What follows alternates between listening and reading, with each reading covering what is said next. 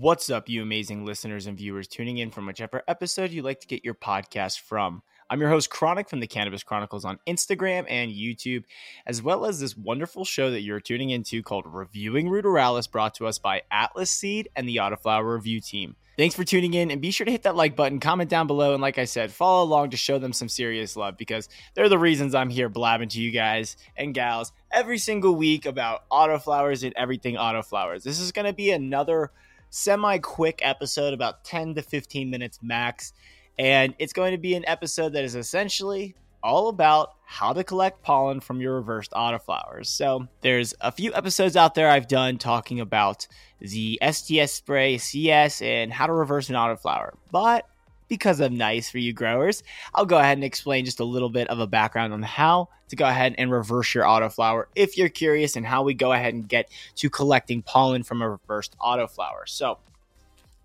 first and foremost, you need to have an autoflower that's stable, that's worth reversing. If you check my Instagram and you check out some of the videos I was just like posting, and some of the things I did in the lives, and a few of the like Instagram, I think I did an Instagram only like hour-long thing, in my live podcast that I did on my YouTube channel, I talk about the face fat autoflower from Atlas Seed that I was attempting to reverse. Well, I did not get the STS spray in before it was already like really into flower.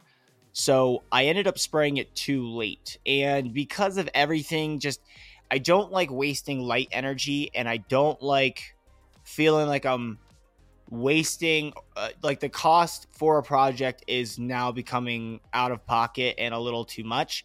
So, and what I mean by that is I had a whole tent designated to the face fat autoflower that I had to switch with the Blue Dream, because I thought the face fat was going to end up pollinating first, but the Blue Dream I sprayed properly and went through the whole reversal process with, and it's currently now going through the reversal process. I just fed her a bunch of Terra Vesco vermicompost. If you guys want to see a whole episode of that on my podcast, I interview Jack Chambers. I'll have to get him onto the Reviewing Ruderalis podcast and have him come chat with me again and just update everyone on my garden as well as the things that they're doing, because the vermicompost is really good. I'll showcase what it does for the plant, because right now the pollen sacs have absolutely taken a ton of the plant's internal storage on nutrients, and you can see how light she is. I'm going to post some pictures and videos on my Instagram. So without further blabbing and things like that, I'm going to get straight to the point. So you essentially need a good quality autoflower. You need colloidal silver or a thiosulfate or some sort of silver spray that you can use to spray at a high ppm.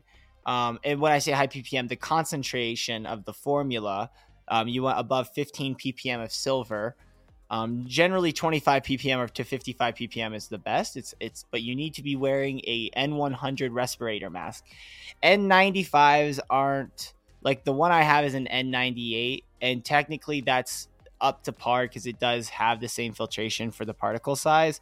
But I'm probably going to go snag myself an N100 or N150, I think what they are, or whatever. It's the mask ones with the ventilators. You really don't want to be inhaling STS spray or colloidal silver. It's not good to inhale those particles into your lungs. It's very dangerous, especially when you're making the actual formulas. So in the next podcast, I'm actually going to be doing how to reverse autoflowers, but it's going to be how to make your own thiosulfate spray at home. And that's going to be what I do next. And so that'll be an episode where I tell you guys how to actually make thiosulfate. But this is going to be how to collect pollen. So it's in about 5 minutes. And if you think that I can't tell you that this is going to be a quick episode, it shouldn't take but 5 minutes. It's going to be kind of a goofy. This is a very goofy explanation on how to collect pollen for your autoflowers. So first and foremost, you want to make sure that you have your plant in a separate tent, because pollen can spread immensely. It can go up to 7 miles, and if you have fans on, or you even have it, it can go around your room. So you're going to have to wipe down your whole room and do a whole bunch of stuff. Like I'm going to have to essentially get like an atomizer to atomize and mist my room. water kills pollen. So that's a very easy solution for that. Most breeders have like separate rooms where they have hazmat suits where they can come out and have a fine mister spray the hazmat suit, almost like in a hospital with like special chemicals and things like that. However, this is more so what I have to do at home. I actually get fully nude, which is, it's goofy, but I don't want pollen on any particle of clothing of mine. It's easier to wipe down my body with like wet paper towels, essentially, like water. But I do collect pollen that way. I've talked about it a few times. That's why I don't film it, obviously. But it's easier that way for me as a home breeder because I have just a tent. So I'll go in. I usually fold a sheet of clean paper, like literally printer paper, nothing on it, no ink or anything, just clean printer paper. Wearing gloves is definitely usually what you want to do, unless you're willing to wipe your hands with alcohol a dozen times, which a lot of people aren't. So clean your hands, put on some clean gloves.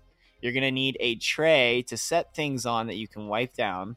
You're going to need tweezers or potentially, you may not need tweezers if you're okay to like finger tap, essentially. So you are going to fold your sheet of paper in the lengthwise to create a vertical channel in the middle. So you have a like literal solid vertical channel in the middle that two sides of the paper go down.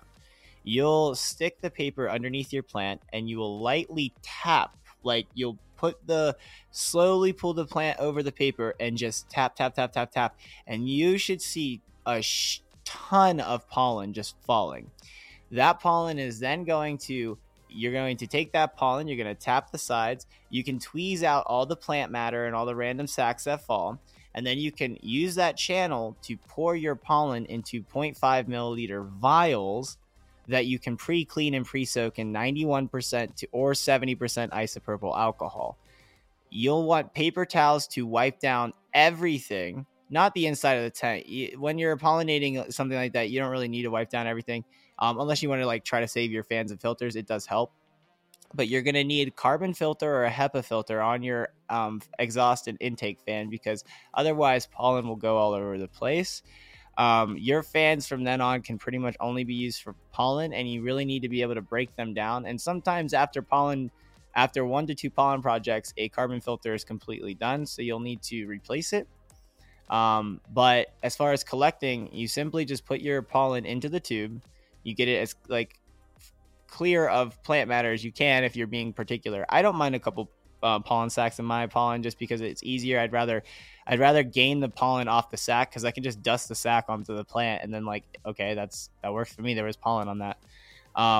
Then you put it in the fridge, not the freezer, the fridge. You want it in a cool, dormant state in a dark place. So like when the fridge is closed, there's no lights on it.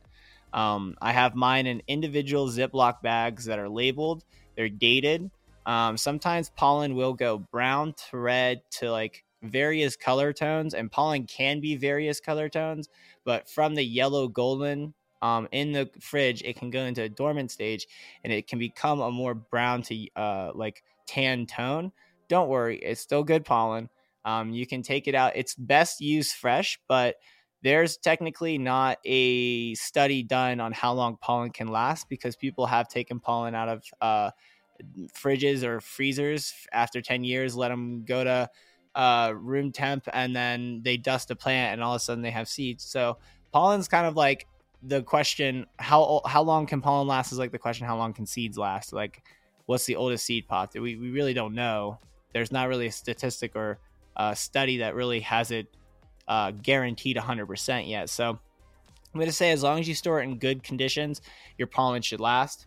Last but not least, you just want to make sure that whenever you collect your pollen in the vials, you close the vials and they're fully sealed, and then you dip your vials into a little alcohol bath, the 70% isopropyl alcohol bath, so you kill all the pollen. And then what I do is I wipe my whole body down with wet paper towels. I wipe the surrounding area down with the alcohol wipes, and then the paper that I use, I crumbled up and I put into the alcohol bath with the vials so that the pollen dies. Essentially, my goal is to kill the pollen all around me and within my room as fast as possible. And when I collect pollen, I only open my tent as bare minimally. And when I'm shaking, I literally try to close my tent as much with my arm through it. And I use the little viewer window to look at what I'm doing instead of having the whole door open, especially when it's fully pollinating. And just remember, a little bit of pollen is going to give you a lot of seeds. If you're reversing a plant, it's going to give you feminized seeds because you started with a female and you're working with XX chromosomes, and the offspring should be XX if it's honed in. First generation should be from that type of reversal from an already stabilized feminized line, should be upwards of 95% female across the board to 99% female, which is what you're going for. And you should retain a lot of the dominant traits that your mother plant actually had. There shouldn't be too much. If it was a poorly bred plant, you might get recessive traits that come through, but it should be a relatively stable strain across the board for most of the plants to look the same. However, you might get some random, goofy ones that are different phenotypes. So that's always the fun of growing cannabis and exploring these different outlets, because also the quality of your pollen and the quality of your seeds that come from that pollen all are determined by the quality of the reversal spray as well. So I'll be releasing a free a recipe for it, as far as it was shared with me by the person who sent me the SDS spray. So I'm going to be sharing the recipe that was shared to them, so all you growers get to listen and learn. But I hope you guys enjoyed this episode on how to collect pollen.